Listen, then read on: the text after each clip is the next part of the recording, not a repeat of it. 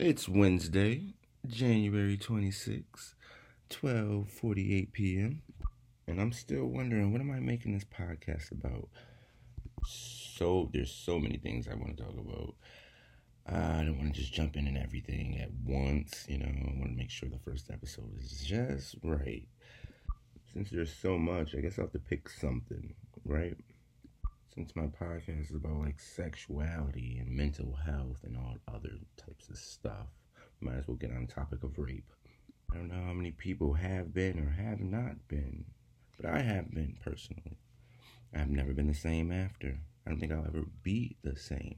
But I do live my life like I don't give a fuck. Because you know what? It won't change that. My breathing, my intake and output. My intake and output on other things. Did I just change the topic? Kind of.